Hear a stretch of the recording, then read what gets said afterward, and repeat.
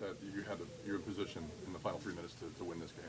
Yeah, I mean, Antoine and the defense, kept us in the fight the whole time. Only how many points they have? 17 or something.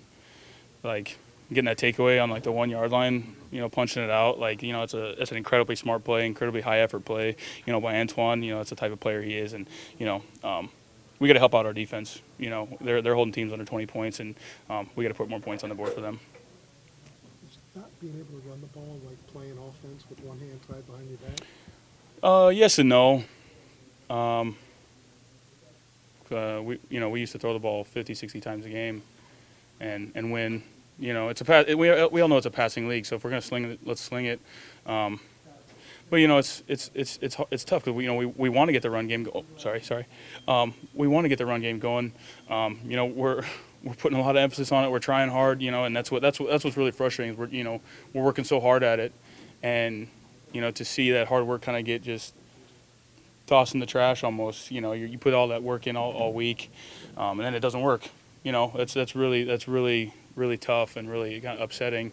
But like I said, we got 11 more, and we got to keep working hard. We got to keep doing that same thing. Can't have our mentality change. Just got to keep moving forward.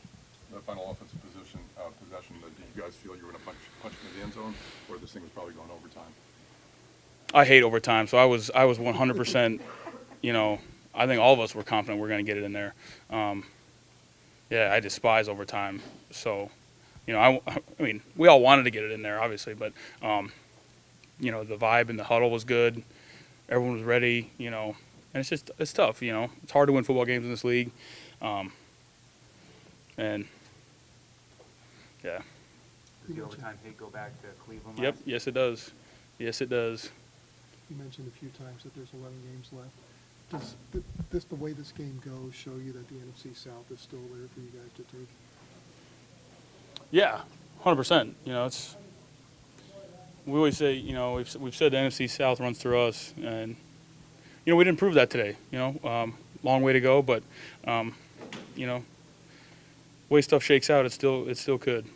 So I think I have 100% faith in all the guys in here. I love every guy in here. I trust every guy in here, and I see the work everyone puts in. And I know we're going to get this thing turned around.